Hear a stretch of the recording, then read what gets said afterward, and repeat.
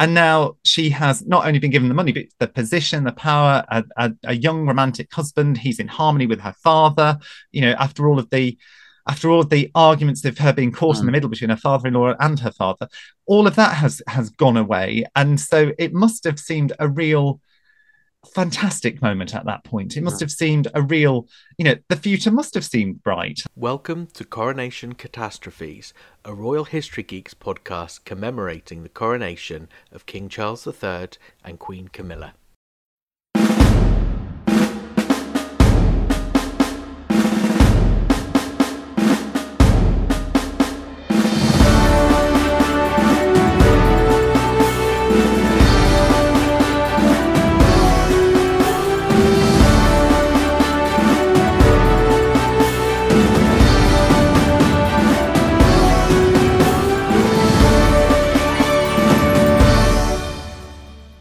Divorced, beheaded, died. Divorced, beheaded, survived. We all know the story of Henry VIII and his matrimonial record, but at the beginning of his reign, all of that lay ahead of him. Born as the second son of Henry VII and Elizabeth of York in 1491, Henry, Duke of York, was the spare to his elder brother and heir, Arthur, Prince of Wales.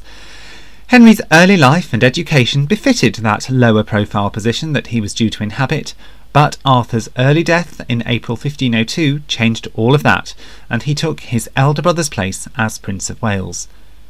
He was also due to take his elder brother's place as husband to his widow, the Princess Katherine of Aragon, whom Arthur had married not 6 months before his death. Doctrinal issues because of their close relationship by marriage had been put aside, and the marriage contract signed, but it didn't take place during the lifetime of Henry's father. Instead, Catherine's forced into a rather nomadic existence, neither as Henry's wife nor fully Arthur's widow. All of that changed in April 1509 when, upon the death of Henry VII, Henry VIII becomes king. And suddenly all of the obstacles to the marriage taking place are swept aside, and they marry just in time for Katherine to be crowned by his side at Westminster Abbey on the 24th of June. In this episode we explore the timeline of the path to both the altar and the throne for Henry and Katherine, and we speculate on the reasons why Henry chose to marry his brother's widow only a few weeks before his coronation ceremony. Hello, and welcome to our series on Coronation Catastrophes, a Royal History Geeks podcast. This is a series of podcasts commemorating the coronation of King Charles III and Queen Camilla, where we take a little trip down memory lane and explore some of the coronations of years gone by. I'm Gareth Streeter, creator of Royal History Geeks, and I'm joined, as I will be throughout the duration of this series, by royal commentator James Taylor. James, how's it going today? All right, Gareth, thanks. How are you? I'm good. It's funny because I was when preparing for this podcast, and I must say you've done most of the work in preparation for this. I was revisiting a lot of the sources that I looked at when I wrote my biography of Arthur, Prince of Wales, who you've already mentioned. So just a little plug and a reminder that now available is my biography of Arthur. And it was interesting because when you write a book or do any kind of research, you always, when you look back, think, oh, I wish I just mentioned that bit as well, or I just squeezed that bit in. So it's interesting to go back and revisit. And maybe we can pick up on some of that today. But no, I am good. I am very good.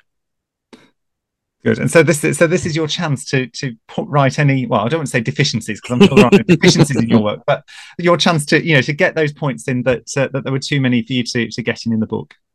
Yeah, I think that's a healthy way of looking at it. Yes, it's my opportunity to supplement and expand the base of knowledge. But it's a funny one. Do you think, I was thinking about this as well? Because obviously we've always said the name of this podcast series, Coronation Catastrophes, was lighthearted, and we are certainly not saying that we think this coronation is going to be a catastrophe. We're all looking forward to a great day, and it's going to be no doubt executed with absolute precision and style. But I was thinking, do you think people, I mean, let's face it, we wanted to talk about Henry VIII and Catherine of Aragon, so we put them in. Do you think people are going to think we're stretching it a bit by calling this a coronation of catastrophe just because the consort role got written in quickly. I think you're probably right. I mean, I wouldn't have called it a catastrophe, but I do think that it had the potential for it, given that everything was done so last minute. I mean, if you think Henry becomes king in April, they're married in June, and the wedding is only just takes place just before the coronation ceremony. I mean, it's they were cutting it down to the wire. They were, and I mean, we were talking in the last episode about how Henry VII probably shocked and disrupted the organisation process once it became clear that he was not going to be married in time for his coronation. And we talked about how Richard III, which they were going to base Henry VII's coronation on that of Richard III, that had the role of the Queen Consort very clearly in it. That would have been the plan everyone was working to. And Henry soon makes clear he will not be married by the time of his coronation. So they've got to rewrite the whole ceremony. And we talked a lot about the practical and political ramifications of that in the previous episode. So do check it out if you've not yet had a chance. And I guess probably from a logistical point of view, that was kind of the reverse with Henry VIII, because he obviously comes to the throne as a 17-year-old single man. We'll talk much more about the history of his marital negotiations with Katherine of Aragon, no doubt. But people were probably expecting him to be single, because you wouldn't necessarily expect his marital situation to change in the few weeks. So again, they probably been preparing for a single coronation, just the king, not the queen consort, and then that all gets thrown up in the air again. That would have been a catastrophe for the people that had to actually do these things. Yeah, I mean, you're right. It is essentially Henry VII and Elizabeth of York story, but in reverse. So that Henry VIII is rushing to get married, just so that he can be crowned a married man. And I know we'll talk a little bit more about why he might have done that a bit later on. Yes. I mean, the problem with Henry, I don't know if you find this, but the problem with Henry VIII is he... I think Henry VIII had lots of problems, to be fair. No, this is the one problem. You're right. Okay. One of the problems... all right. The problem with studying the young Henry VIII, perhaps that's what I should say more properly, is that Henry VIII is the most famous king of English history. I mean, his image, that great sort of Holbein portraiture, is basically the image of English kingship as it's become synonymous in the minds of the populace. And as a result, we know all the stories. We know the 6 wives. We know the brutality of the later years. We know the split with Rome. We know the tyranny, if you want to call it tyranny. Maybe that's a bit of a debate, but I think we're probably on safe ground.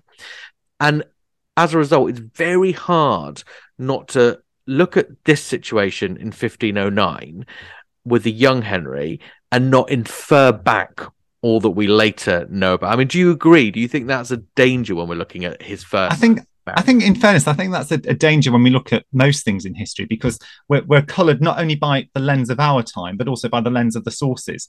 And as most of the history of Henry VIII was written, even the history that was written close to that time, but was written through that prism of him as that old bloated tyrant, that has in effect coloured most of what we read about him in his young life.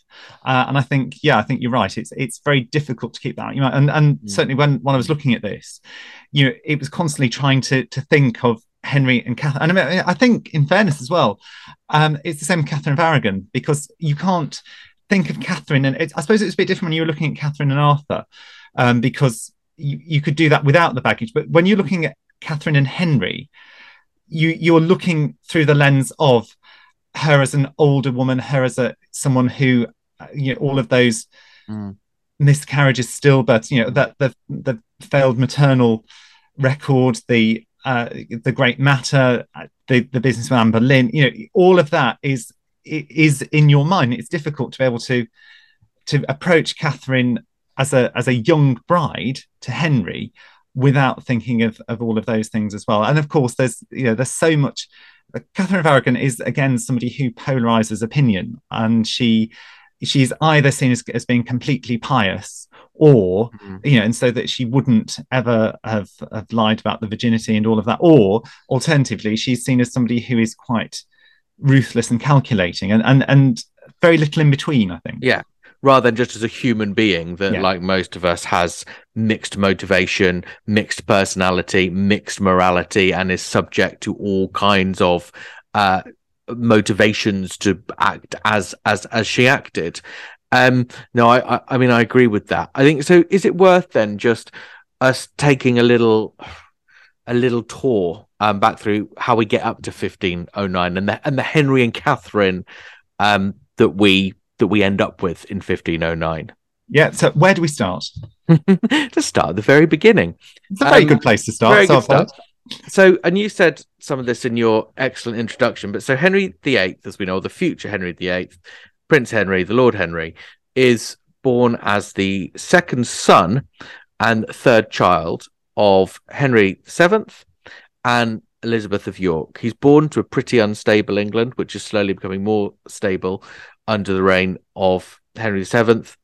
And it's already clear, I mean, to coin a phrase, Henry, or Harry as he was sometimes known as, the spare. Good heavens.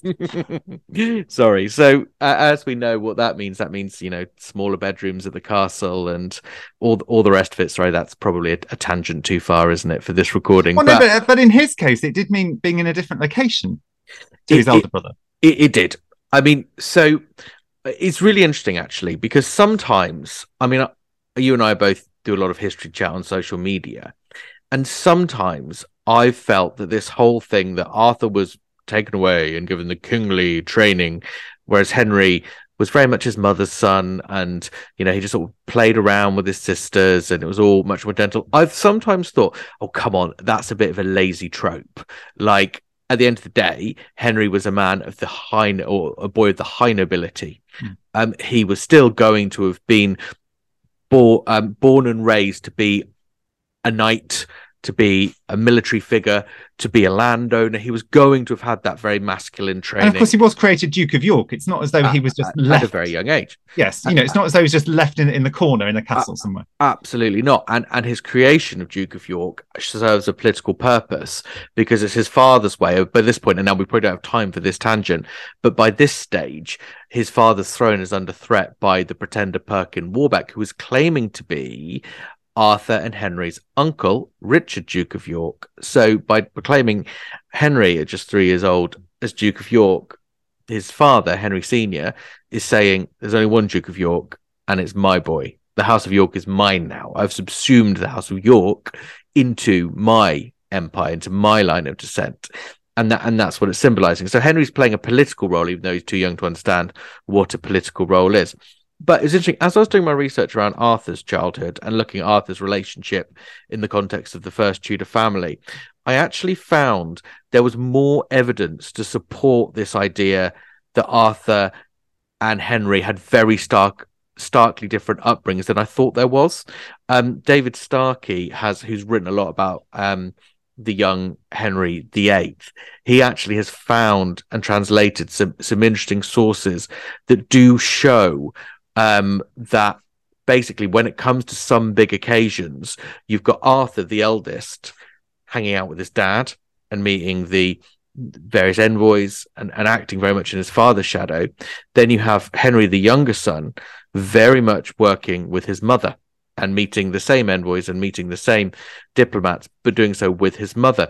And interestingly, when you read the translated versions of those sources in English, it reads like it's Arthur both times. It reads like it's Arthur with his dad, then Arthur goes off with his mum.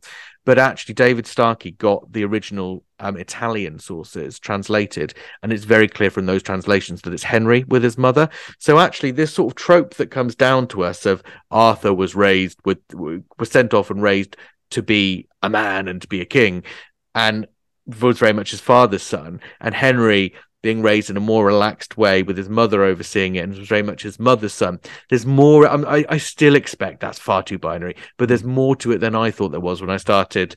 I mean, for example, he was still visited by Erasmus and things like, so there was still the time and the effort put into his education. It's not as though he was just forgotten and left to to his own devices. Absolutely. I mean, he still has a really rigorous education. He still would have been raised in the knightly pursuits. I mean, the thing that Henry would have enjoyed, which was unusual to a boy of his class, is he was never sent away. So he didn't live with his parents, but they were near court, and he was with his sisters in the nursery often Elton, but in other places as well. And as far as we know, Arthur was either never there or rarely lived there. Arthur may have lived there some of the time before he was 6, but he probably never lived there at all, was always separate. Then Arthur was sent off to Ludlow, probably between the age of 6 or 7. So, and we don't know if Henry went and visited him there. But my theory, and this is just sort of my theory, is I don't think Henry VII wanted Prince Henry and Prince Arthur to have that good a familial relationship. And people say, well, that's really odd. Surely he'd want them to get on so they can trust each other.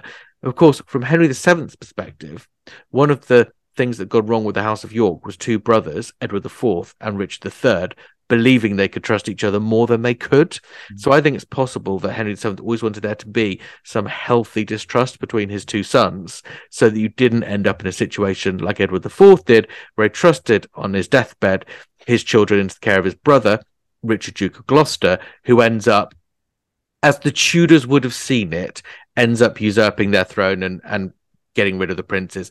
Obviously, other theories are available to explain the events of 1483, even if they're all wrong. But you know, those options are out there. Just spell your colours to the mass there, Roger. Yeah, well, I'm sorry, but you don't have to apologise to me. No, I love all Ricardians, and if there are Richard III fans listening, we love you. You make history more interesting. You are welcome here, and this is a safe space, even if I don't agree with all your interpretations on all of history. But I suppose, well, one thing that I just thought of as you were saying that, with them not being close proximity, I mean, that if you looking at the history of the princes in the Tower, they were not in the same location, but the fact that they ended up in the same location ended up being their downfall. And I suppose that by keeping Henry and Arthur separate, if either the Warbeck rebellion or another rebellion is taking place, with Arthur being in Ludlow and Henry being at court or near court, at least then that would have made it far more difficult to be able to capture them both. I think you're 100% right. I mean, Henry VII was the most strategic operator ever. He based a lot of it on the stuff Edward IV did, but he was just that bit better, I think, and that bit more strategic. So basically, people often talk about Arthur's court on the Welsh border being a government in training. And to an extent, that is true, but it was more like a government in waiting. Literally, if Henry VII had dropped dead, or Perkin Warbeck had marched on Westminster, and Henry VII had died, all of a sudden, Arthur's government would have been able to spring into immediate action, and people would just start pledging temporarily, of course, their fealty to Ludlow rather than to London, and Arthur would have been able to start executing his role as King of England straight away. He had all the infrastructure. The fact Prince Henry is also somewhere separate is an added string to that bow, or a feather to that cap. He's also there should anything happen to Arthur. So you've got these 3 men in slightly different locations and able to spread. It's a bit like supposedly, you'll know this better than I will. The rumor is, I don't know if this is true, that people close in line to the throne today are not meant to share flights, and supposedly Diana broke that protocol by taking William and Harry. Is that actually true, or is that a myth? I think it's partly true and partly myth, I think. They're not supposed to, but having said that, you do see them, not so much in flights, but you do see them travel in cars together, for example. So the extent to which it's a hard and fast rule, I would question. And certainly in the last year, there were rumours that the late Queen was unhappy because Prince William had taken Prince George on a flight with him rather than on a separate flight. So it is one of those things that is constantly brought up. But I think that it's one of those things that it can be compromised for the sake of expediency or for the sake of having to make arrangements. So the extent to which it's true, I think, is probably debatable. Yeah. I thought that was probably the case, but I knew you would. If anyone would know, you would know.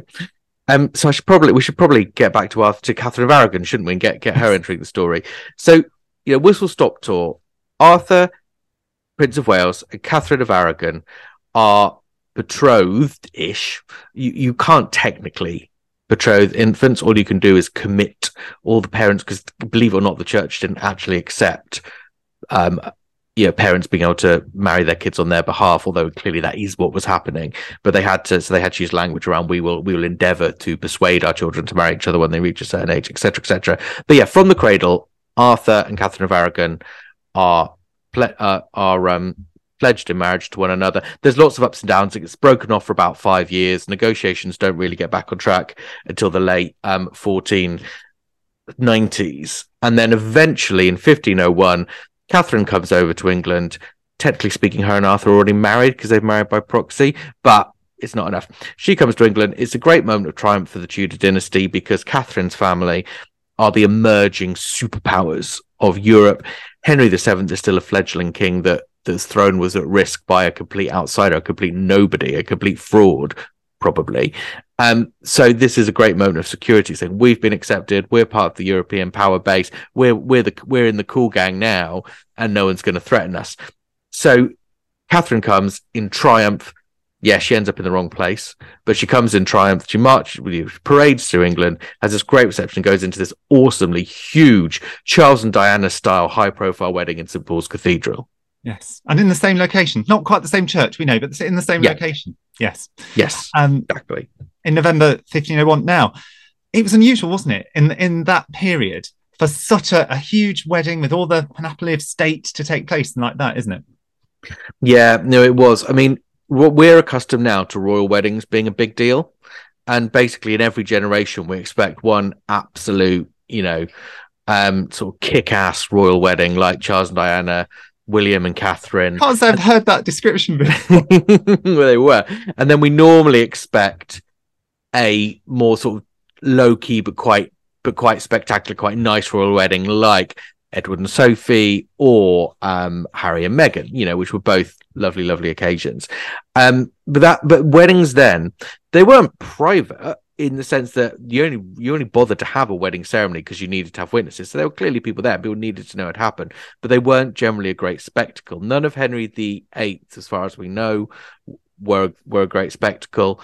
So really, Arthur and Catherine's wedding was the greatest royal wedding that Tudor England would ever know, and it's a huge moment of triumph for the family. I mean, they even have the stage they get married on at St. Paul's is even raised so that everyone can definitely see them. And then afterward, and this feels quite House of Windsor populist, but afterward they go out to the east and then they go out to the west and people cry King Henry, Prince Arthur, and they cheer to the crowds, and it is a very, very well orchestrated piece of propaganda, I suppose. I mean, maybe that's a slightly harsh way of looking at it, but it is a moment of triumph, and absolutely everybody is going to be compelled to watch it. I must say, having stood outside St. Paul's after different royal events, or been there, or certainly seeing, I was there in Windsor when Prince Harry did it, I'm sure I'd have liked that. I'm sure I would have liked the fact that they gave people the opportunity to see them. Although, if I'd been there, I wouldn't have had my camera in 1501, so I'm not sure that it would have been. You wouldn't have had your camera, but you would have had memories you'd have never forgotten. Yes. And that, I mean, if you think how little access people had to that kind of display. And it wasn't just the day. I mean, London had been filled with the most detailed pageantry. And I sort of had to go through the contemporary accounts when I was writing the Arthur book. And it's very hard to get your head around because it's loaded with symbolism around astrology and sort of the belief systems that were very important to Henry VII and indeed to sort of humanists of the time. But it's a proper party for all Henry VII's reputation as a sort of spendthrift miser, which is not completely unjustified. But he knew how to have a party when we needed a party, and he knew he was strategic with it, wasn't he? He knew when there would be added value. Exactly, and it sounds great fun. I mean, there's brilliant dancing. There's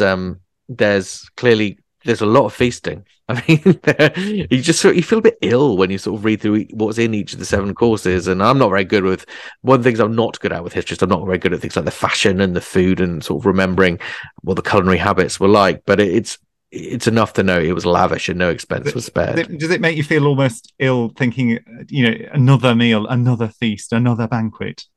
Well, it does a bit.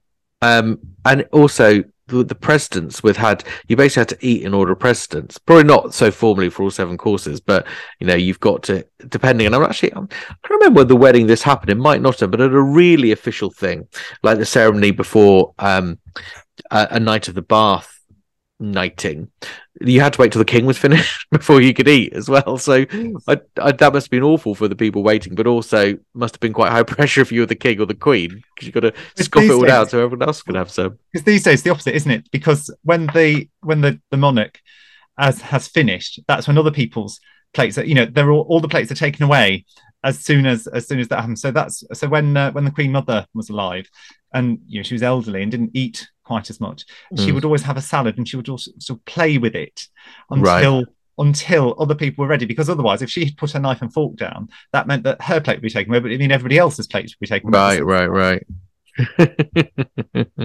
Funny world we live in, isn't it? Funny old world. And let's not get into the whole thing about finger bowls and washing hands, and whether that would be the test, whether you were really in the know or not. But back to Henry and Catherine, or certainly Catherine and Arthur's wedding.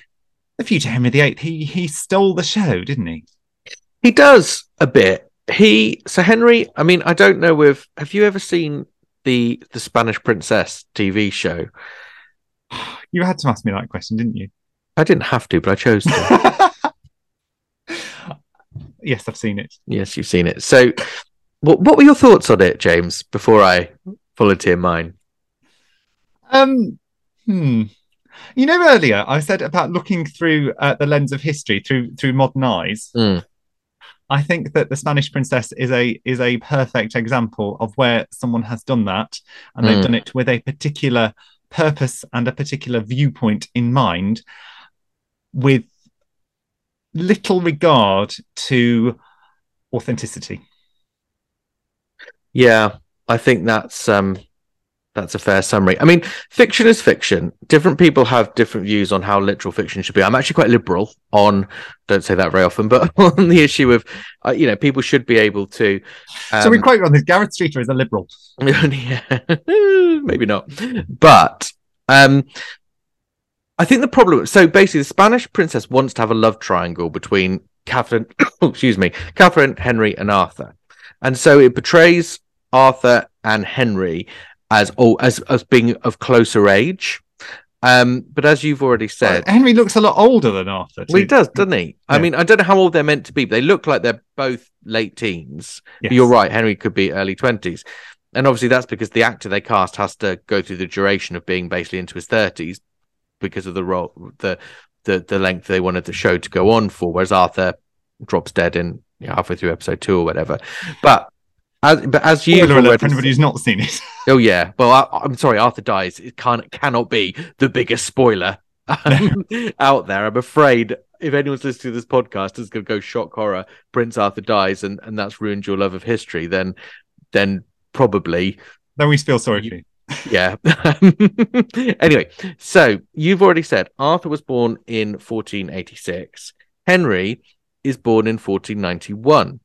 So he's basically he's 4.5 years younger than Arthur. So at this stage, Henry is 10, and although he was already tall for his age, as was Arthur, and big, he's going to be coming across as a child. But anyway, Catherine first meets him when he escorts her from Lambeth to Lambeth Palace, where she's staying, to the City of London, and he leads, inverted commas leads because he's only 10, the English delegation that meets her there and takes her to this wonderful set of pageantry that's going to await her, much of which she probably couldn't understood because, as far as we could tell, she didn't speak much English at this stage.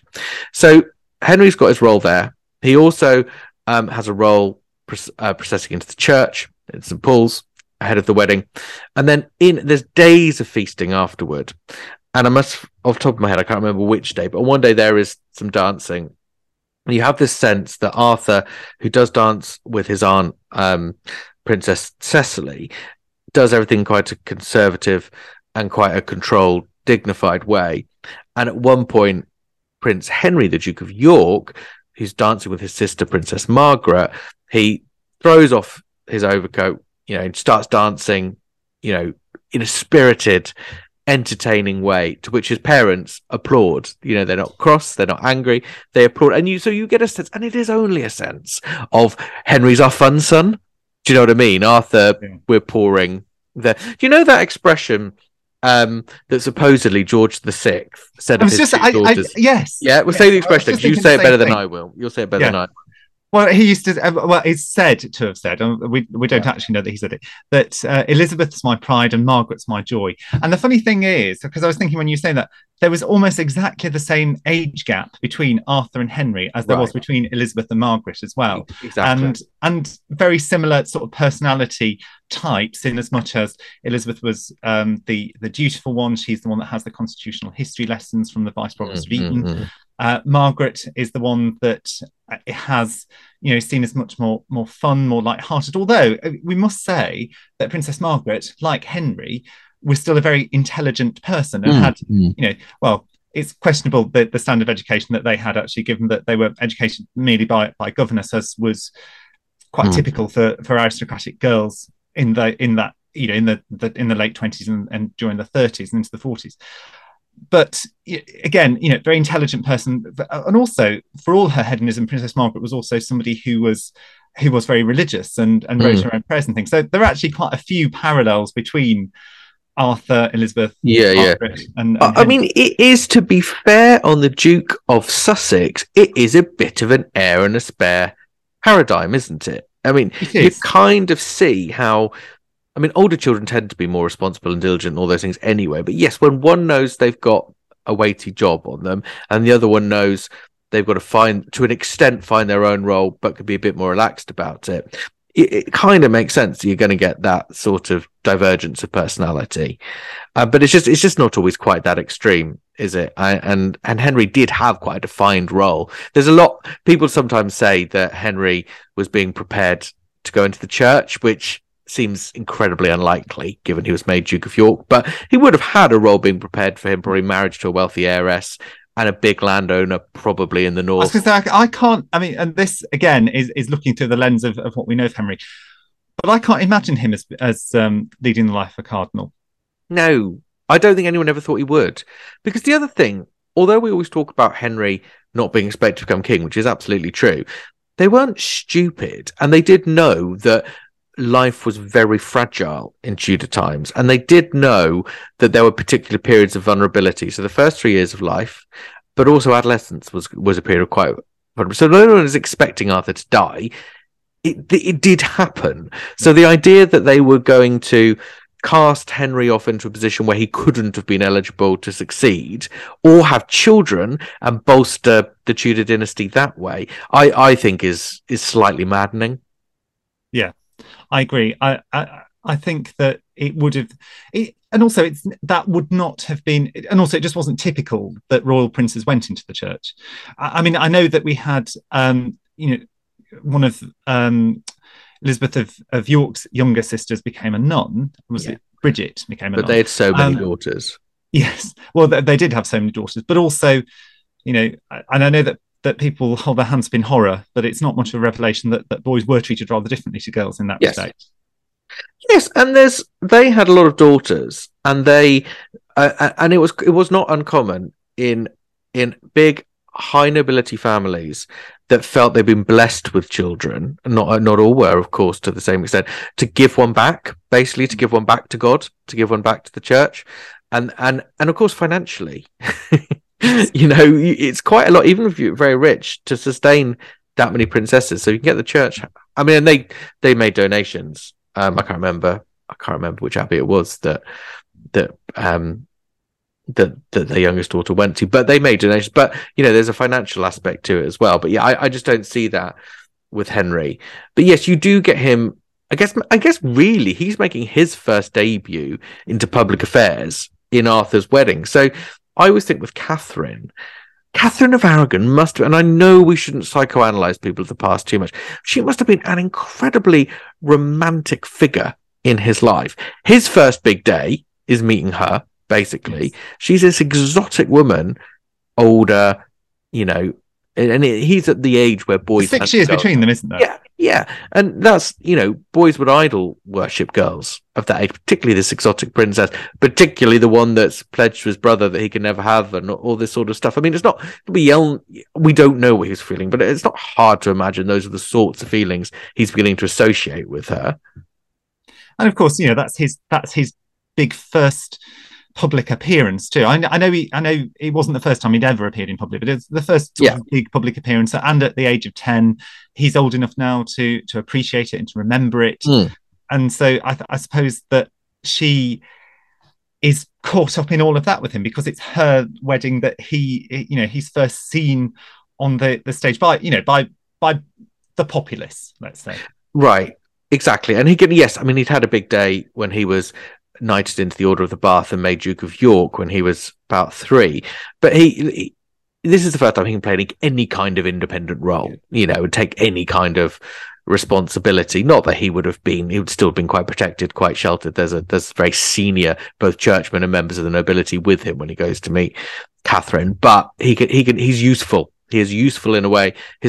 He always represented something that was useful, the new Duke of York, but now he could be something else that's a bit more useful. So no, I completely agree with that. I mean, I suppose we should talk at some stage about how Henry and Katherine end up being betrothed to each other, shouldn't we? Yes, because Arthur and Catherine's story didn't end happily ever after. I doubt there's much happiness in it at any stage. To be honest, I write about this in my Arthur book. I mean, Arthur kind of sees this really awkward as hell first meeting with Katherine of Aragon, but they can't really communicate. And Henry VII has just been the most embarrassing dad ever by barging in and insisting that Katherine basically gets out of bed and comes down to meet them, to the sort of scandal of all the Spanish envoys and all the rest of it. So it was a horrible meeting. Then they don't wear the veil to meet them, because she didn't. No, is that apocryphal? I don't think her attire is described in detail when she meets them, but she is at rest when she gets there, and they're like, we can't possibly see. And they've been trying to put him off and off and off from seeing her until the wedding, which is getting him paranoid, I think, as he was inclined toward paranoia anyway. And he basically says, well, I'm the king. Out the goods. Yeah, I'm the king. And physical, as we were talking about earlier, the whole point of Katherine coming and having this big spectacle is that it's a piece of PR. I mean, more than that, it's a piece of imagery that symbolizes the rise of the Tudors. So if she's got some terrible scar or some big disfigurement, that's not to say it's going to stop, but it's going to need to be managed, and that needs advance warning. So Henry's like, I'm going to see her. I am the king. You can't stop me seeing. I can see anyone in this country if I want to. And there's a big debate, and the Spanish are like, no, you're no way we're letting you see Katherine because that's improper. And Ferdinand and Isabella are very, very cautious, because they know what happened with Richard III when he pretended that his brother hadn't been married, and therefore the Prince of the Tower weren't lawfully legitimate or princes.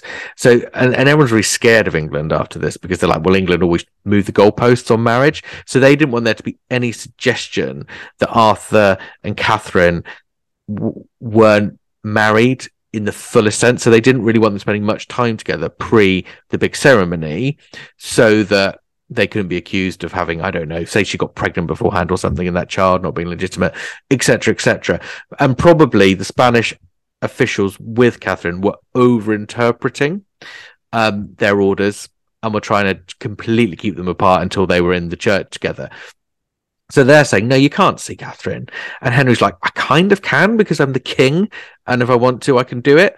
And they're like, no, well, we're not going to let you. He's like, oh, I'll tell you what, let's go to someone impartial. Let's summon all my counselors, and they can rule on this, because, they're impartial. They're impartial. And the counselor's like, do you know what, King Henry? We actually agree with you. Heavens, who'd have thought that? I know. We think you are Lord and Emperor in your own realm and can do whatever you like. So after this impartial, so you can order the 16-year-old princess from her bed to see you immediately. So he goes round to where she's staying. She's at Fleet, and he's like, march down. He sends Arthur to wait. Well, he goes and sort of smooths it over. Embarrassing dad of the century. Goes in, and is like, I'd like to see the princess. And they're like, well, she's at rest, so you can't. And then he says, I will see the princess even if she is in bed. And that the notes of scandal kind of can still be felt from that, can't they? I mean, it's a little bit like us saying, "Oh, I'll see her if she's in the shower," kind of thing. It's that kind of Yeah. brazen. And let's not forget now, it'd be bad luck to see the bride and groom see each other before the night before the wedding. Yes, this wasn't quite the night before, but I No. think that was the sort of sentiment the Spanish were coming with, and different customs, etc., etc. So they see Catherine. Arthur comes.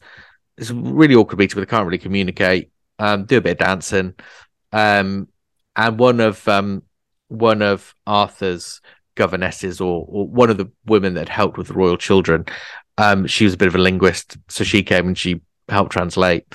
One of the Spanish bishops was good at translating their Latin. They'd written very well. They communicated very well in Latin and letter. I was just about to say, because they did both know Latin, didn't they? It's not as though they didn't have a language in common. So there's different theories on this. Some think that Catherine and Arthur would just have learned very different pronunciations because of the different accents of the Latin words. I think it's probably just teenage nerves. I don't think it has to be more complicated than that. I mean, like literally, I mean, obviously, whenever you read these texts, they leave some bits out so you imagine bits. But I just felt when I was first reading the accounts of their meeting, I felt like I was a 15-year-old boy again. I wasn't very interested in 15-year-old girls, but I sort of pretended to be, and that was awkward too. And I just sort of felt saturated in that teenage, awful, angsty awkwardness. And maybe I'm imposing a bit on it, but it was horrible. It's a horrible. So I don't think Arthur and Catherine were love at first sight. Then they have this grand wedding, which they're both exhausted from. Arthur seems to have to do less in the days surrounding it than Catherine, partly because Catherine's the star of the show, and partly because I suspect Arthur was already getting quite ill and tiring easily. They have an awful couple of weeks at court with the king and queen, where Henry again is like embarrassing dad times the power of 10 by getting embroiled in this silly little scheme to try and trick Catherine's parents into handing over more money by pretending effectively that Catherine had used her plate and therefore they needed to send money to, and it's really underhand. I love Henry VII, by the way, but this is a really underhand sort of embarrassing moment. Arthur is just, one assumes, mortified, but manages to smooth it over. Henry's very unsure as to whether Catherine should go to Ludlow with Arthur, probably because he's already worried about Arthur's health. Arthur pushes for it. Catherine goes, and they spend a horrible, rainy, wet, cold, inclement few months in Ludlow, where I think Arthur was probably quite ill. That's debated. Then Arthur kicks the bucket, and she's like, "What do I do? What do I do now?" What does she do now?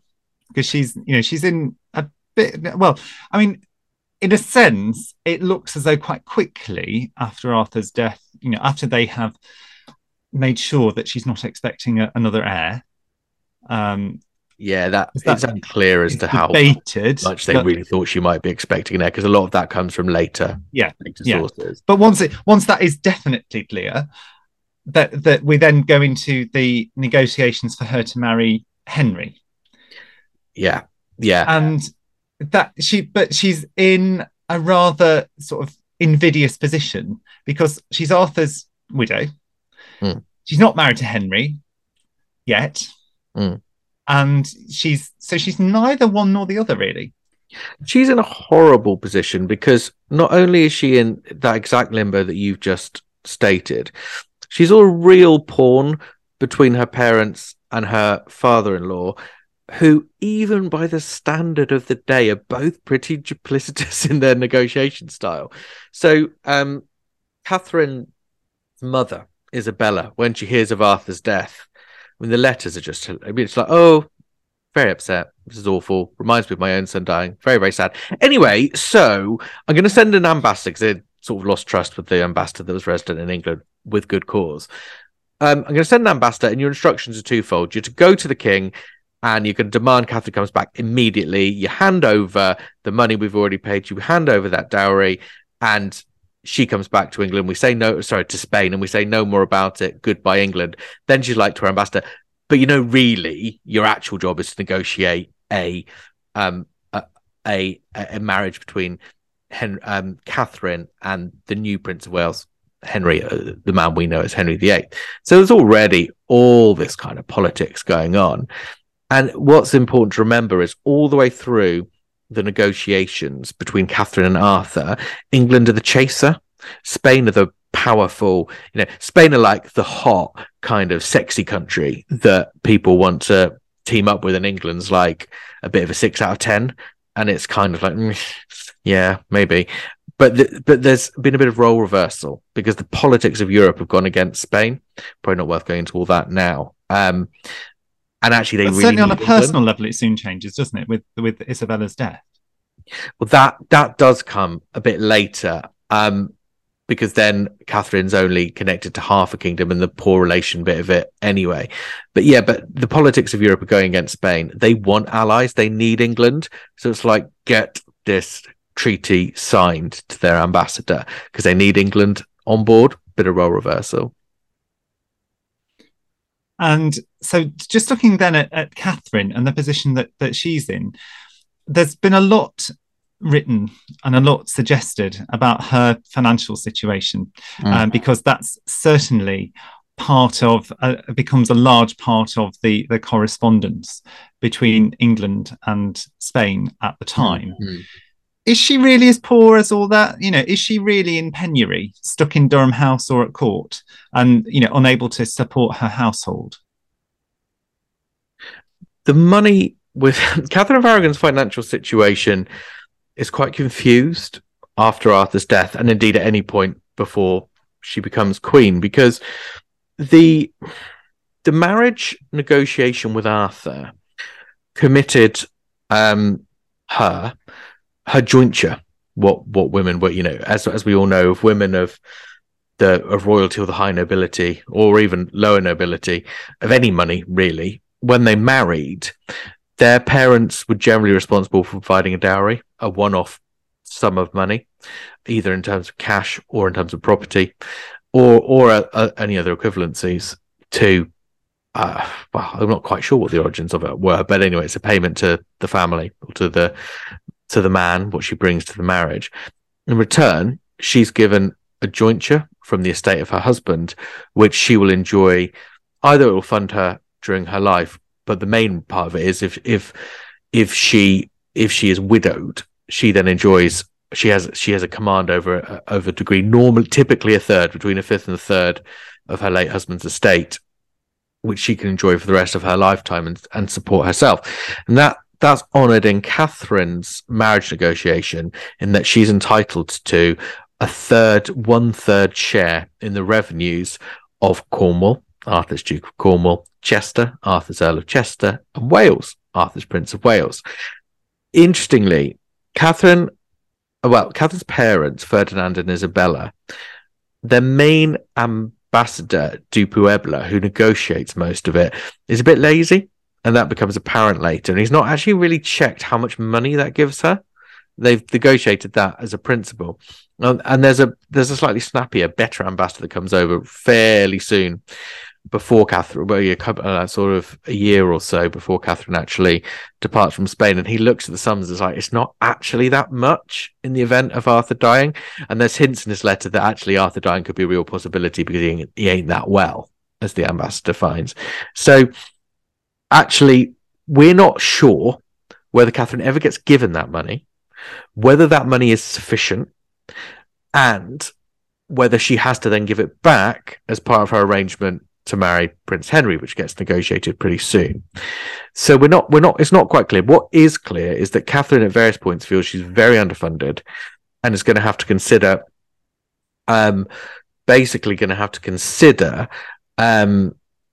selling her plate, jewelry, basically gold, in order to fund her household. And it's not clear. She tells her father that, and it's not quite clear whether she's doing that to kind of trigger her dad, because basically the big dispute between her father and her father-in-law is Henry VII is saying, you owe me money because you owe me the second installation of the dowry. I see. Do you think we should give people, because you've got a pretty good steer on what the dowry was, do you think we need to give people a bit more information on it rather than me just sort of wittering on?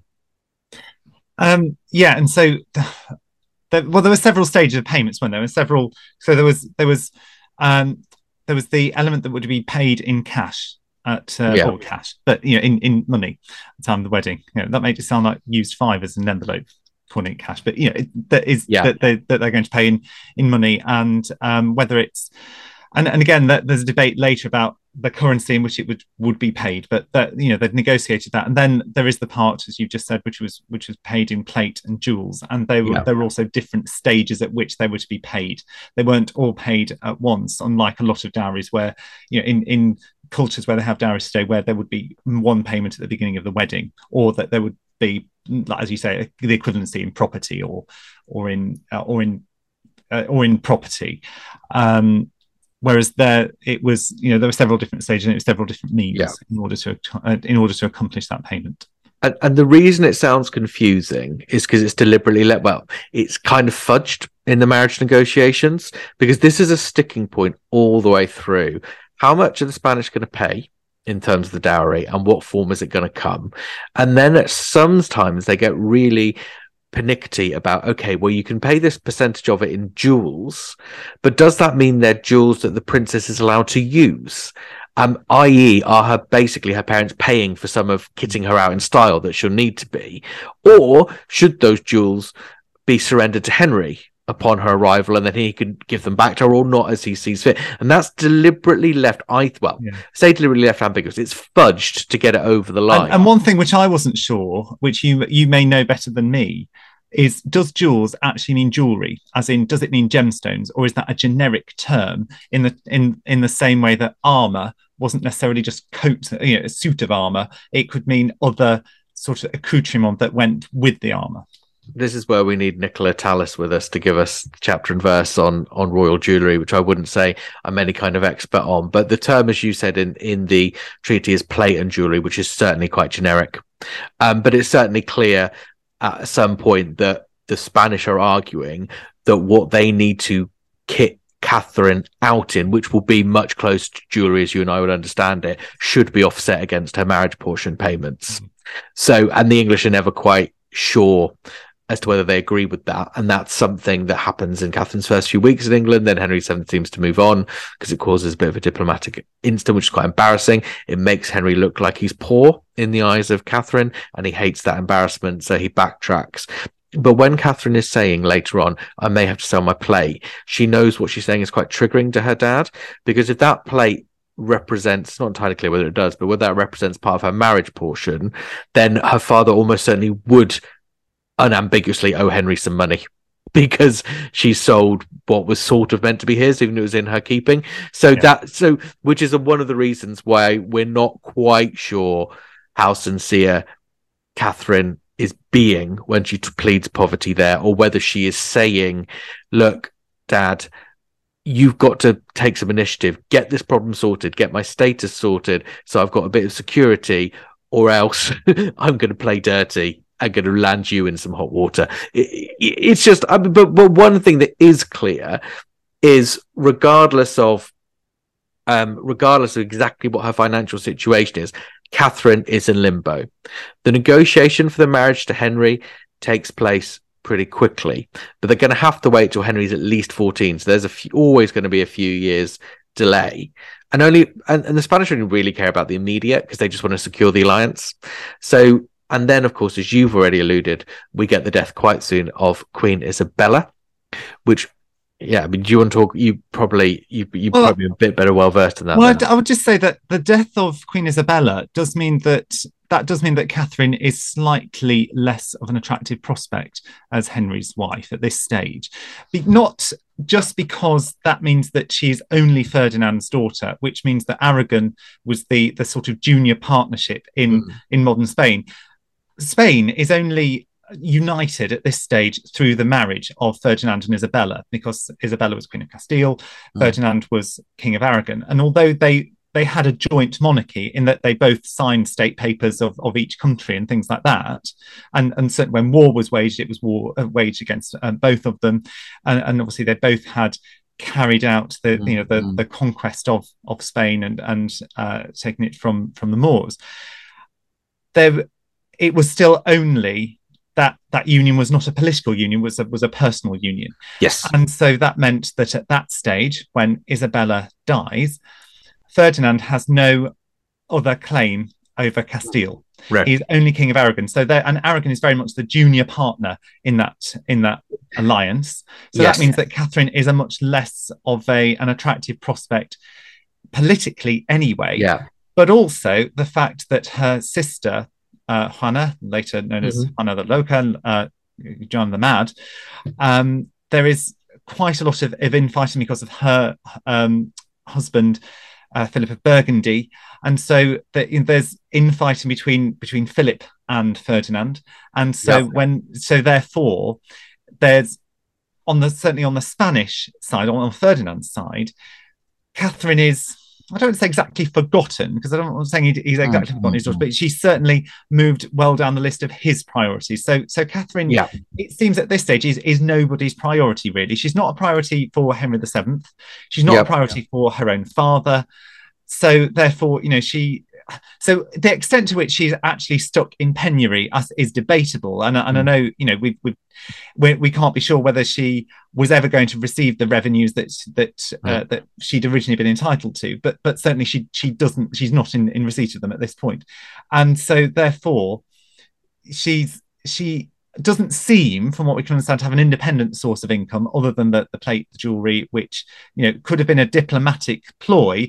But even so, she seems to have she seems to just have very few options at this stage, and doesn't seem to be anybody's real worry, anybody's real priority. You can't help but feel sorry for her. Hugely sorry for her. I mean, and just on a point of detail as well, just to make matters worse, Catherine's got no claim on the throne of Aragon because she wasn't born in Aragon.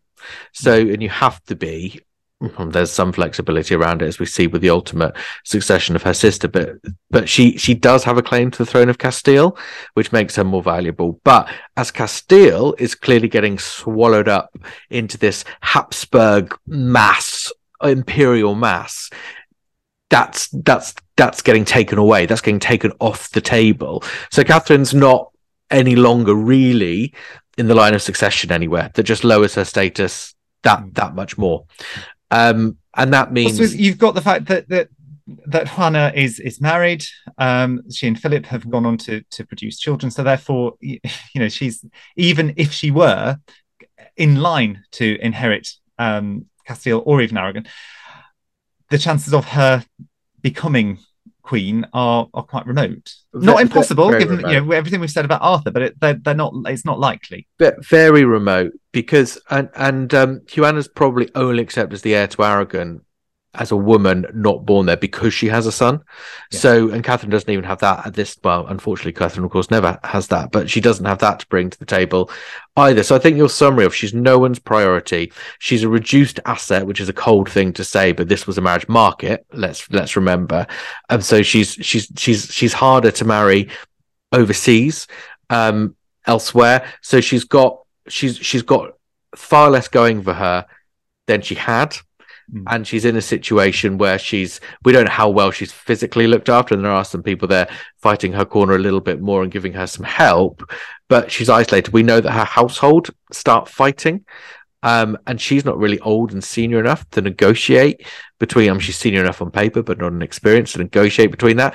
The king doesn't want to know because he's like, it's kind of a Spanish thing, like your servant's not really under my control, so I'm not going to help you sort that out. And her father doesn't really care because out of sight, out of mind. And eventually her father answers one of her pleas and sends her a confessor from Spain to help guide her spiritually. Yes. And the way I think that we would read those sources suggests that confessor is not very helpful. I was just going to say that's a whole other kind of one, isn't it? The I think we can describe him as infamous, Fray Diego. I mean, one can't help, and again, this is probably very wrong of me, but one can't help but think of him as a kind of Rasputin type figure. That's a good analogy.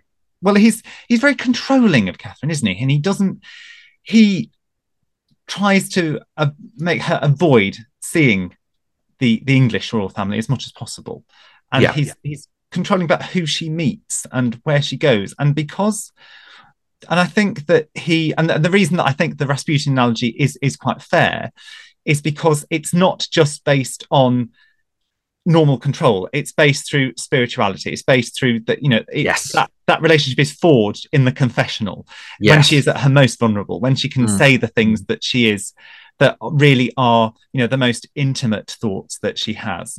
So therefore he has that hold on her, whereas most other people, even the Spanish nobility, who, I know at this point she doesn't have many other Spaniards around her, but even they would not be privy to those really sort of private thoughts and those secrets of her soul, if you like. I know that sounds rather dramatic, but I think that it's fair. It's exactly what it is, and he's someone that seems to know the power that gives him, and in many senses. And I know we need to be careful about using 21st or 20th or 21st century language in a 16th century context, but he does appear to have all the hallmarks of, if we can believe the sources. Because that's the only thing I would say is he's unpopular with other Spanish people, and those other Spanish people are what are the people that are describing his behavior back to the king. So we have to take a little bit with a pinch of salt, because there could be bias. Well, there's always biases in the sources, but they could be doing a bit of character assassination. But if we can broadly take our description, those descriptions of his behavior, as anything resembling face value,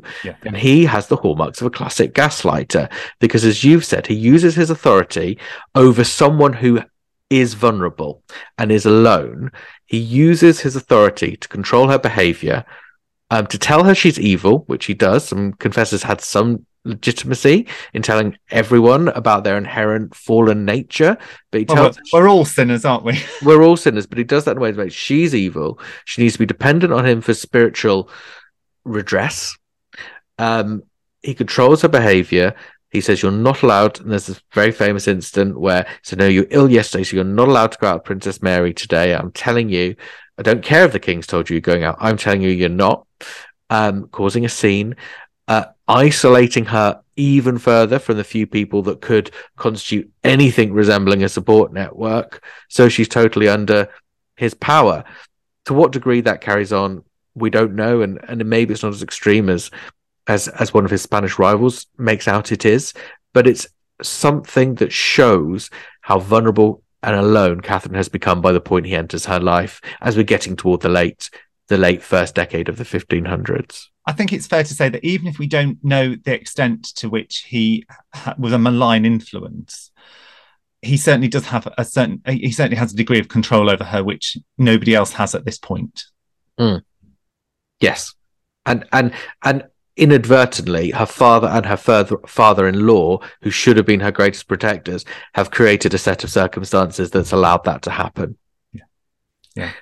Well, there was certainly no love lost between the English and the Spanish. I mean, the one thing that did strike me looking at the Spanish letters is the descriptions that they used for each other. I mean, not only do they not like each other, but they don't try and dress it up with diplomatic language. Now I do appreciate that there was the language barrier, so that the one side would not be, well, firstly, they wouldn't be likely to see each other's dispatches, but equally, even if they did, they wouldn't understand them. However, it still seems to me quite fantastic that they used such undiplomatic language about each side. Well, certainly that the Spanish did around the English, and that they did it with such. They seemed to have no regard for the fact that they could be intercepted, or that there could be somebody who would be able to translate them. Or, I just find it fantastic that they didn't think that anything could go wrong, and it could be, or perhaps they wanted that. Perhaps they wanted it to be as public, but it seems, sort of seems to me that they're not playing the game. Well, we know, of course, that letters of this sort of era do get stolen, because one of the reasons we know something about Henry VIII and Anne Boleyn's love affair, if you can call it that, is because those letters that Henry wrote to Anna in the Vatican. It's a love affair, but you might say a lot else about it. But I think it's fair to say there was passion involved. Indeed, I mean, with the Spanish letters, we have to be a little bit careful, because what we're reading are actually summaries that the Victorians created. So some of the bluntness may be because it's a summary, But even so, as you say, and the Spanish, what I love about the Spanish, they're quite brazen with, here's your orders to their ambassador, but really your orders are this. So tell Henry this, but really do this. In that sense, you're right. They don't beat around the bush. They're quite, and then of course they cry, oh, Henry's been so deceptive. Isn't he terrible? It's like, well, do you remember what you just said to your ambassador? You know, I mean, pots and kettles and all the rest of it come to mind. Isabella, Ferdinand. But it's certainly, by April 1509, there's certainly no love lost. There's a dispatch from Ferdinand, and it's talking about the marriage of Henry and Catherine, which hasn't taken place. Henry had repudiated, on his father's orders, repudiated in 1505 the marriage, although secretly. So I suppose it would have been easy to have then gone back on it later, if that had indeed been the plan. But Ferdinand certainly does not mince his words about Henry VII, because he talks about the marriage portion. And so it's 200,000 scudos minus 100,000 which had been paid on the marriage to Arthur. So there's 65,000 scudos in money, 15,000 in plate of gold or silver, and another 20,000 jewels and other ornaments. But he's completely scathing about the fact that Henry VII has not. There's a whole list of. If one were being charitable, one would call them reasons, but in fairness, one would probably. I think it's probably fairer to say excuses why that's not been paid. So it talks about the death of its Queen Isabella, the arrival of King Philip in Spain, Ferdinand's retirement from Castile, then the sudden death of Philip, and that all of those things have created so many difficulties that it was beyond human power for them to be able to make those payments in time. Ferdinand is completely, you read this and you get the impression that he thinks he's being completely reasonable because, in fairness, he and his family have been beset by several tragedies. Let's not be too uncharitable here, but equally, he had a whole diplomatic corps. He could have made those payments if there'd been the will on both sides for them to do that. It's clearly that they certainly seem not to trust each other at all. There's no trust. And there's almost an irony of a parallel irony where in the 1490s, where, as we were saying earlier, England is the chaser and Spain is the kind of hot, sexy one that everyone wants to get on board with. And Ferdinand delays and he keeps his options open really right up until Catherine gets on the boat. He's keeping his options open just to see if there's a better deal out there, which is why when people always say, oh, Catherine of Aragon knew from childhood that she was destined to, like, well, she didn't, because it was never that clear that she would ever go until she got on the boat. Whereas, of course, in the next decade, the situation has changed for all the reasons we've talked about, and it's Henry keeping his options open. He hasn't got the decency to actually release Catherine and allow her to go back to Spain and no longer be an option. But as you say, he gets his son to repudiate the betrothal. He looks like there's overtures to other countries and other potential marriage considerations for the new Prince of Wales. And he is now doing exactly what Ferdinand did to him in the decade before. And of course the victim in all of this is Catherine, the person that it matters to, less actually in the 1490s, but in the 1500s, the person that has to deal with the fallout of this is Catherine. So no wonder she jumps at the chance of a bit of friendship when a slightly dodgy confessor comes along. I mean, why do you think Henry was... And do you think Henry VII had completely given up on the idea of the marriage, or do you think he was just waiting to see? I think he was too wily to give up on it altogether.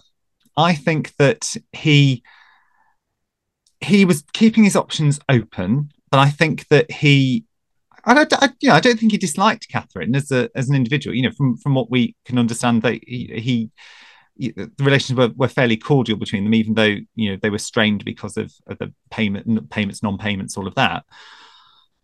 But I think that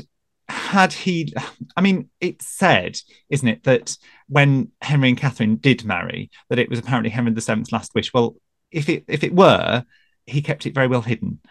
But equally, I think he's too wily an operator to have given up on it altogether. Because even though we know that Catherine is much less of an attractive option on the marriage market than she had been, and also, and I don't mean to make any. This sounds terrible, given that she's only 24, but also she's not now in the first flush of youth. It's debatable whether she was a virgin or not, but she was still not. Yeah, she was not the fresh-faced girl that came in 1501. No. She was not 15 any longer. Things had changed significantly.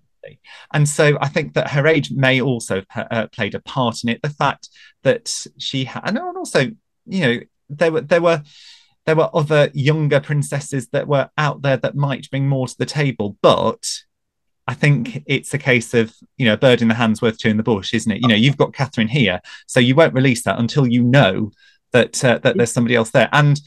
But it does seem that any of the other marriage possibilities don't really reach a stage during Henry VII's lifetime where they become more than just possibilities. None of them seem to become a certainty. In fairness to Henry VII, one thing I will say for him is I think, so as you know, many will know, there were very mixed views in Tudor England, well, not just Tudor England, but in the world of the Tudors, around teenage sex and whether it was a good thing or not. We tend to have this stereotype that, in the 13th, 14th, 15th, 16th century, they got married very young. No one thought it was a problem having sex, and of course, and then you get the stories. You get Margaret Beaufort pregnant at 12, so it did happen. But there were also views that teenage sex was very dangerous to the boy, actually, rather than the girl. And this had been reinforced in the minds of some by the fact that Catherine's own brother, who was 18, died soon after marriage to Margaret of Austria, and some put that down to too much antics in the marital bed.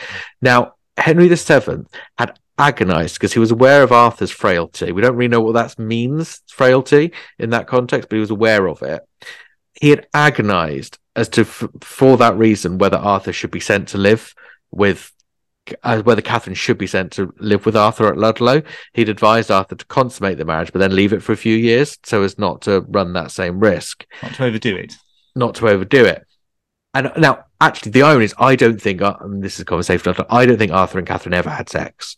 At least not fully. But I believe Henry VII thought they had. Yes. And I think he blamed his reluctant decision to send Catherine to Arthur. I think he blamed Arthur's death on that, at least in part, and believed that was his fault. So I can understand why, even once Henry was 14 and was legally able to live with his wife, Catherine being much older, she'd been 20 at that point, I could understand why he never approved the marriage to the extent that they would end up having to live together and share a bed, which there'd be no real reason not to, because I think he may have been worried about Henry and what teenage sex would do. So that's the one thing you could say in Henry's defense as to why he delayed, but I think it was far more than that as well, and there were far less noble reasons at play. And digressing completely, I always think, you used to mention about Catherine's brother. I always think of him whenever I go, if I stay in a certain hotel chain, because I happened, when it was Prince Harry's wedding, I couldn't stay in Windsor. I had to go and stay in Slough, and I had to get the only hotel room that I could. And I've been reading a biography of Catherine going down there. So now, if ever I go anywhere, and that's the point I've got to when I got there. So that always reminds me of it. Anyway, completely digressing. But then suddenly, we've got to April 1509. Catherine's in a state of despair. Her father's still arguing about the English, but then everything changes. What changes?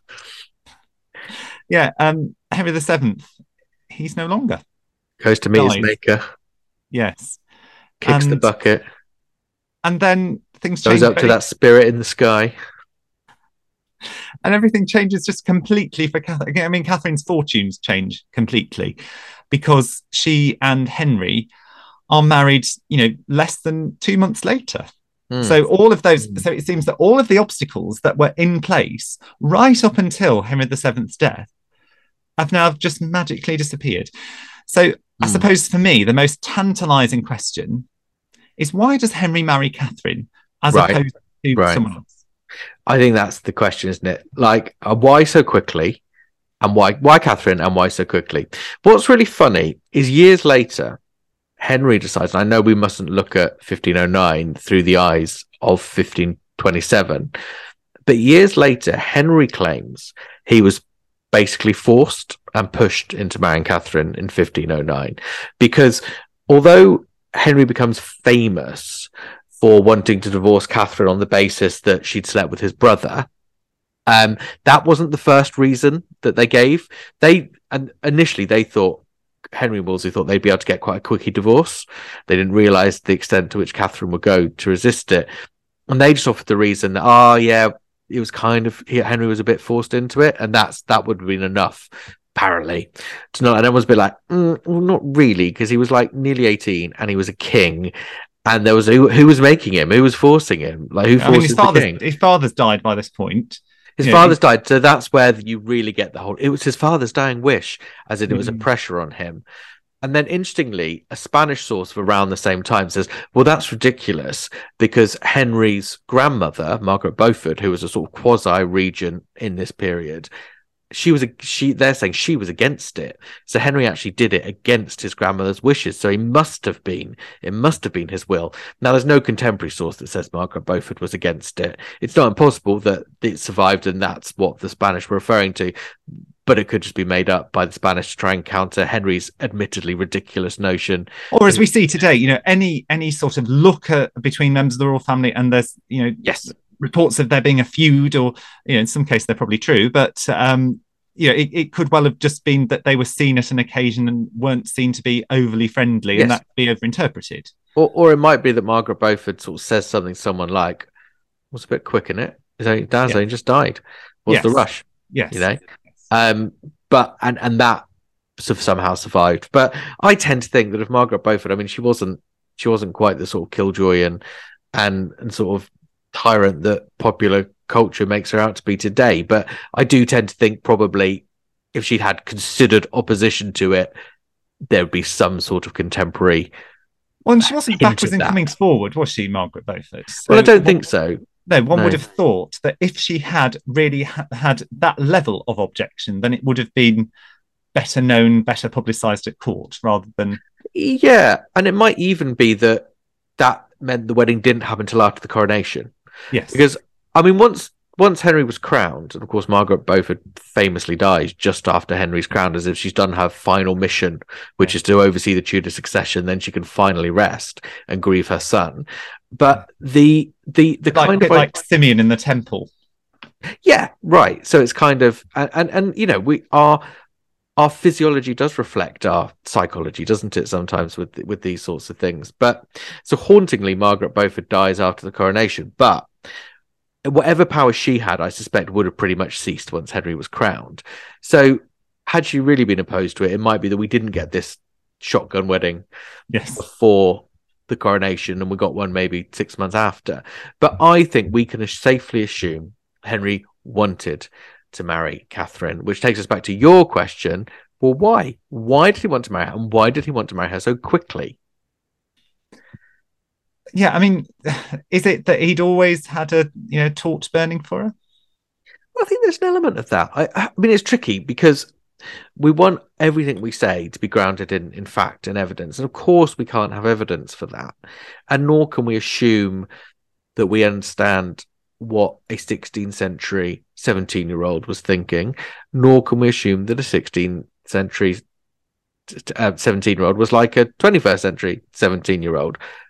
But all of that said, I mean, as we were saying earlier, the romantic position Catherine must have occupied in his heart has to surely be some kind of influence here in 1509.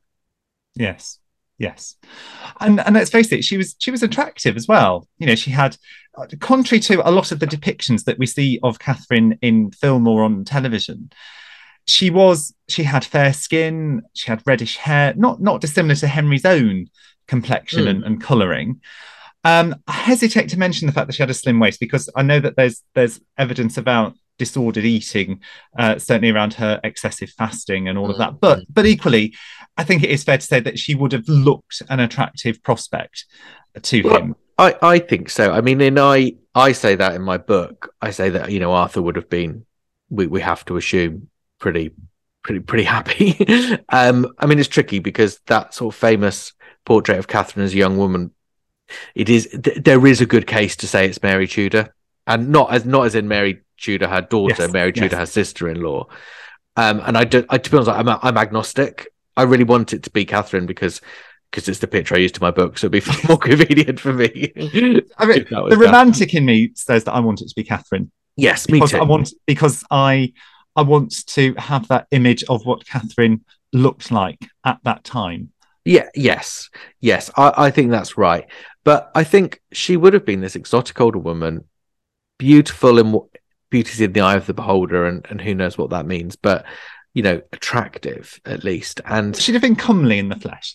I really think she would have been, and she would have had also an element of the tragic heroine around her, which is incredibly romantic. Which means Henry, who wants to restore Henry VII's reign, which had been, I think, very successful, had not been on the superficial level so bound in honor and chivalry, and in that sort of medieval romantic way. Now, that's a bit ironic because actually Henry won his crown in battle and had to defend his crown in battle twice, so 3 times. So that's pretty chivalrous, and that's you could argue quite romantic, but it wouldn't have been seen like that. He was the great administrator king. Henry wanted to be the great knightly king. Now that meant working with the high nobility, bringing that back in, the old blood of the realm, but it also meant being that chivalrous knight that protected, as a knight of the Bath, he would have sworn to protect the widows. Yes. And the vulnerable. I don't think they would use the word vulnerable, but well, there's a widow. She's this forgotten princess out in a tower somewhere. That's all rescuing her and restoring her. And given the fact he loves her as well in his own teenage romantic way, already we're getting the beginnings of quite a strong case as to why he wanted to marry Catherine so quickly. But I think that element of Henry's commitment to chivalry also gives us another clue in that what he wants to do is restore the mandate of English kings and declare war on France. And if you're going to be declaring war on the old enemy, you need a new friend. The best place to do that is Spain. Still, Ferdinand's sort of got power back over Castile. He could be a good ally to have. Henry's probably too young and naive to realise how fickle Ferdinand ironically, is. Philip's death does mean that that gives Ferdinand the way back into Castile that he'd lost. Right. If you want to take power off your widowed daughter, tell the world she's mad. I'm not saying it's no problem. Yeah, well, that's a podcast in itself. But I think it does mean that Ferdinand's able to get that power back there, isn't he? And so therefore, politically, Catherine is now more of an attractive prospect than she had been a few years previously at the death of her mother. She is, and she also is because of Henry's plan of France, and Ferdinand. I mean, the French and the Spanish are England has this rivalry with France, but at this point in the 16th century, it's a romanticized rivalry because France are a much more substantial power, where Spain and France really are the power brokers of Europe and really are, particularly in the decade before, the people that are determining the fate of Italy and protecting and bullying the Pope and all those sorts of things. England are a sideshow. But yeah, if Henry wants to go on a campaign to France, he needs someone like Ferdinand supporting him. Catherine reaffirms that alliance just by marrying Henry, and I suspect that's part of it. I mean, do you think then this is something that you can't have too much evidence for, but Henry was aware that there wasn't a formal age of which men could take power in those days, but Henry's sort of on the cusp of it. He's borderline. Yeah. Do you think that having a wife and being crowned with a wife made him more undisputably a grown-up? I'm not sure whether being crowned with her was, but I certainly think taking a wife so soon, because he's 17, he's very nearly 18, isn't he? And so he's wanting to prove that he's a man. And so therefore having a wife would do that. And also, let's not forget that Catherine's also is also convenient because she's on the doorstep. She's already in England. Whereas if he'd had to enter into negotiations to marry another foreign princess, then that would have been months of negotiations. Depending on where she lived, there would have been time for her to get there. And if she had a disastrous journey like Catherine's in 1501, where they ended up in the wrong place and all of that would have delayed him further. I think he was just impatient more than anything else. I think he wants to take power. Catherine's there. I'm not sure whether actually being crowned with her at his side would really have made that much difference to that, but certainly he wants it yesterday. And therefore, Catherine being in England, either being at court or nearby, means that he can execute that really quickly. And indeed he does, doesn't he? Because he becomes king in April 1509, and the wedding takes place less than 2 months later. It's the 11th of June. It's at the Church of the Observant Friars at Greenwich, which is not St Paul's. It's not St Paul's. It's almost a bit hole in the walls as ceremonies go. I mean, why do you think such a contrast is there between Catherine's weddings? Sorry, such a contrast between Catherine's two weddings. Yes, and I mean, I suppose there are lots of reasons for it. I mean, Henry VII had just died. They're wanting to do this, it's get me to the church on time so that they can get married, so that he can be crowned a married man. So I suppose you've diverted all of your resources elsewhere to the coronation. That is going to be the opportunity for them to be seen as king and queen. That's the spectacle, isn't it? Yeah. So there's no real need for it. So I think sometimes when people infer something into the fact that wedding was quiet, that it must have been that it is almost furtive. I don't really buy that. I think that certainly Henry's subsequent weddings aren't great, lavish public affairs. No, I think Anne of Cleves might be the only one, actually, ironically, where there's any real theatre to the wedding itself. And of course, she's the only other foreign princess that he marries. The other wives are all English. And so therefore, yes, you want power, but he already has power over the nobility. And so therefore he's not having to put on the same level of diplomacy and same level of show that he does when he does marry Anne of Cleves. And even that is still not anywhere near on the scale that Catherine and Arthur's marriage was in 1501. It's not Arthur and Catherine. No, that is the Tudor wedding to end all Tudor weddings, and it's pretty much the first one, not quite. You obviously got Henry and Elizabeth of York first. I think it's interesting is that we talked about that contrast between Catherine's two weddings, but of course, and one being so grand and one being so humble, but the contrast in Catherine's marriages and in her position is also huge, because she marries Arthur. Straight away there's awkwardness, dependency, a confused role with a ill husband, isolated from the world, the center of gravity of the court and the kingdom, to a limbo. Then with Henry, you've got this reversal where there's this rescue from the limbo. And I mean, I was doing I never finished it really, but I was trying to do some study around the value of the grants made in the first 10 years or so of Henry VIII's reign. And by far the lion's share, the biggest endowment anyone gets is Catherine's jointure as queen. And I just remember the lavish lists of estates, holdings that are given to her, and whatever the truth about her financial situation post Arthur, she is now well and truly in the money. That is a rags to riches story, and how she must have felt so grateful to Henry for that knightly salvation. Well, he's her rescuer, isn't he? Whatever a situation was before, he's still and that plays into the whole, because Henry VIII wants to be a courtly, knightly king. He wants to be able to, he wants a second Camelot. He wants all the jousts and all of that, and it ties into that romantic notion of his preferred form of kingship. How do you think the people responded to? I mean, had they forgotten about Catherine anyway? How did they respond to Henry's choice to take her, do you think?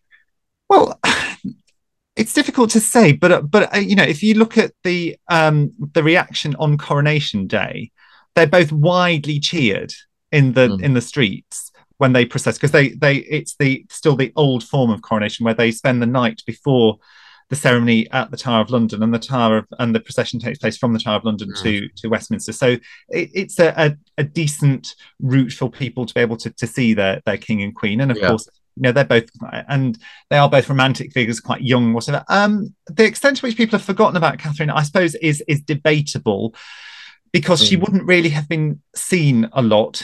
But well, there weren't very many public occasions really during Henry VII's reign after the marriage of Arthur and Catherine. I mean, that's the last great event of that reign. Certainly after Elizabeth of York dies, Henry VII, it's the court is still there and the court ritual goes on, but there's not the big public events, the ceremonies. So there are few opportunities, not only for the people to see Catherine, but also to see the rest of the royal family. But I mean, that famous ode written by Thomas More on Coronation Day, I'd like to although yes, I'm not basing it on any real evidence, but other than the anecdotal evidence about how they were received. But it does seem to sum up that whole thing of that sense of hope and a sense of prosperity overcoming England, that sort of going from night to day, because he writes, if ever there was a day, England, if ever there was a time for you to give thanks to those above, it is that happy day, one to be marked with a pure white stone put in your calendar. This day is the end of our slavery, the beginning of our freedom, the end of sadness, the source of joy. For this day consecrates a young man who is the everlasting glory of our time and makes him your king, a king who is worthy not merely to govern a single people, but singly to rule the whole world. Such a king will wipe the tears from every eye and put joy in the place of our long distress. I mean, it's you've got to love a bit more, haven't you? Well, I know that there's I know it's all hyperbole. I know that, but even so, it just sounds so beautiful and so romantic. For Henry, and no less for Catherine. Because he goes on, she is descended from great kings, to be sure, and she was the mother of kings as great as her ancestors. Until now, one anchor has protected the ship of state, a strong one, yet only one. But your queen, fruitful in male offspring, will render it on all sides stable and everlasting. Great advantage is yours because of her, and similarly is hers because of you. I mean, at the time, that must have been wonderful and certainly very heartfelt. But to us, because we know what happened with Catherine and Henry and the children, it's just so sad and such a legacy to a veil of tears. I know. I mean, I just think, in the next bit as well, in terms of dramatic irony, there's been no other woman surely worthy to have you as a husband. Well, there will be. Well, there were other women that had taken us up, but were they as worthy as Catherine? I suppose that's debatable. That is a podcast for another time, that's for sure. I can't handle mass trolling of Anne Boleyn fans, so let's again, disclaimer. The views just expressed or hinted at by James Taylor do not necessarily represent the views of Royal History Geeks or any of our associated brands or products. I'd just like to point out they're not necessarily mine either. I'm just representing the fact that was seemingly the view, certainly of Thomas More and at the time. And I'm not suggesting that those other women weren't worthy. What I'm saying is that semantics of it, it's not that other women wouldn't marry Henry, but wouldn't necessarily be received in the same way that marriage was in 1509. If you could just troll Mary Queen of Scots now, that would be great. Then we'd have had the perfect triangle of Richard III, Anne Boleyn, and Mary Queen of Scots. I'm not trolling Anne Boleyn, and I'd love to get to Mary Queen of Scots another day, because she's again somebody that I think is quite maligned in history. But yeah, no, I certainly don't have any strong feelings for or against Anne Boleyn. I think both she and I know one might get splinters sitting on the fence too much, but I think both she and Catherine had more in common than one might think. And I also think that the stereotypical image of the wronged wife and the harlot, is very far from the truth. I mean, it's far more nuanced than that. So absolutely. And also both of those narratives, the wronged wife and the harlot, they just remove Henry's accountability. Yeah, which exactly. is Exactly. which And you know I think he had quite a lot to do with it, in fairness. exactly. So, yeah. Exactly. Yeah. I mean, I just think with those that you got to love a Moore poem or any sort of humanist writing, and at least Moore does well to, by the most part, keep the ancient Greeks out of it, which is an achievement for any humanist poet. But it's hard not. I know this isn't the case, but it's hard not to believe that these writings are a later creation written in light of what was to come and therefore dripping with dramatic irony in a sort of Shakespearean way. I know it isn't, but that whole kind of, as it goes on, she is descended from great kings to be sure, and she will be the mother of kings as great as her ancestors. I mean, it's like it's cruelly written Well, as a jibe. it is making it a hostage to fortune, if nothing else. Mm, mm. I mean, it's just knowing what's going to come makes you realize Katherine always knows from this moment there's pressure on her to bear a son.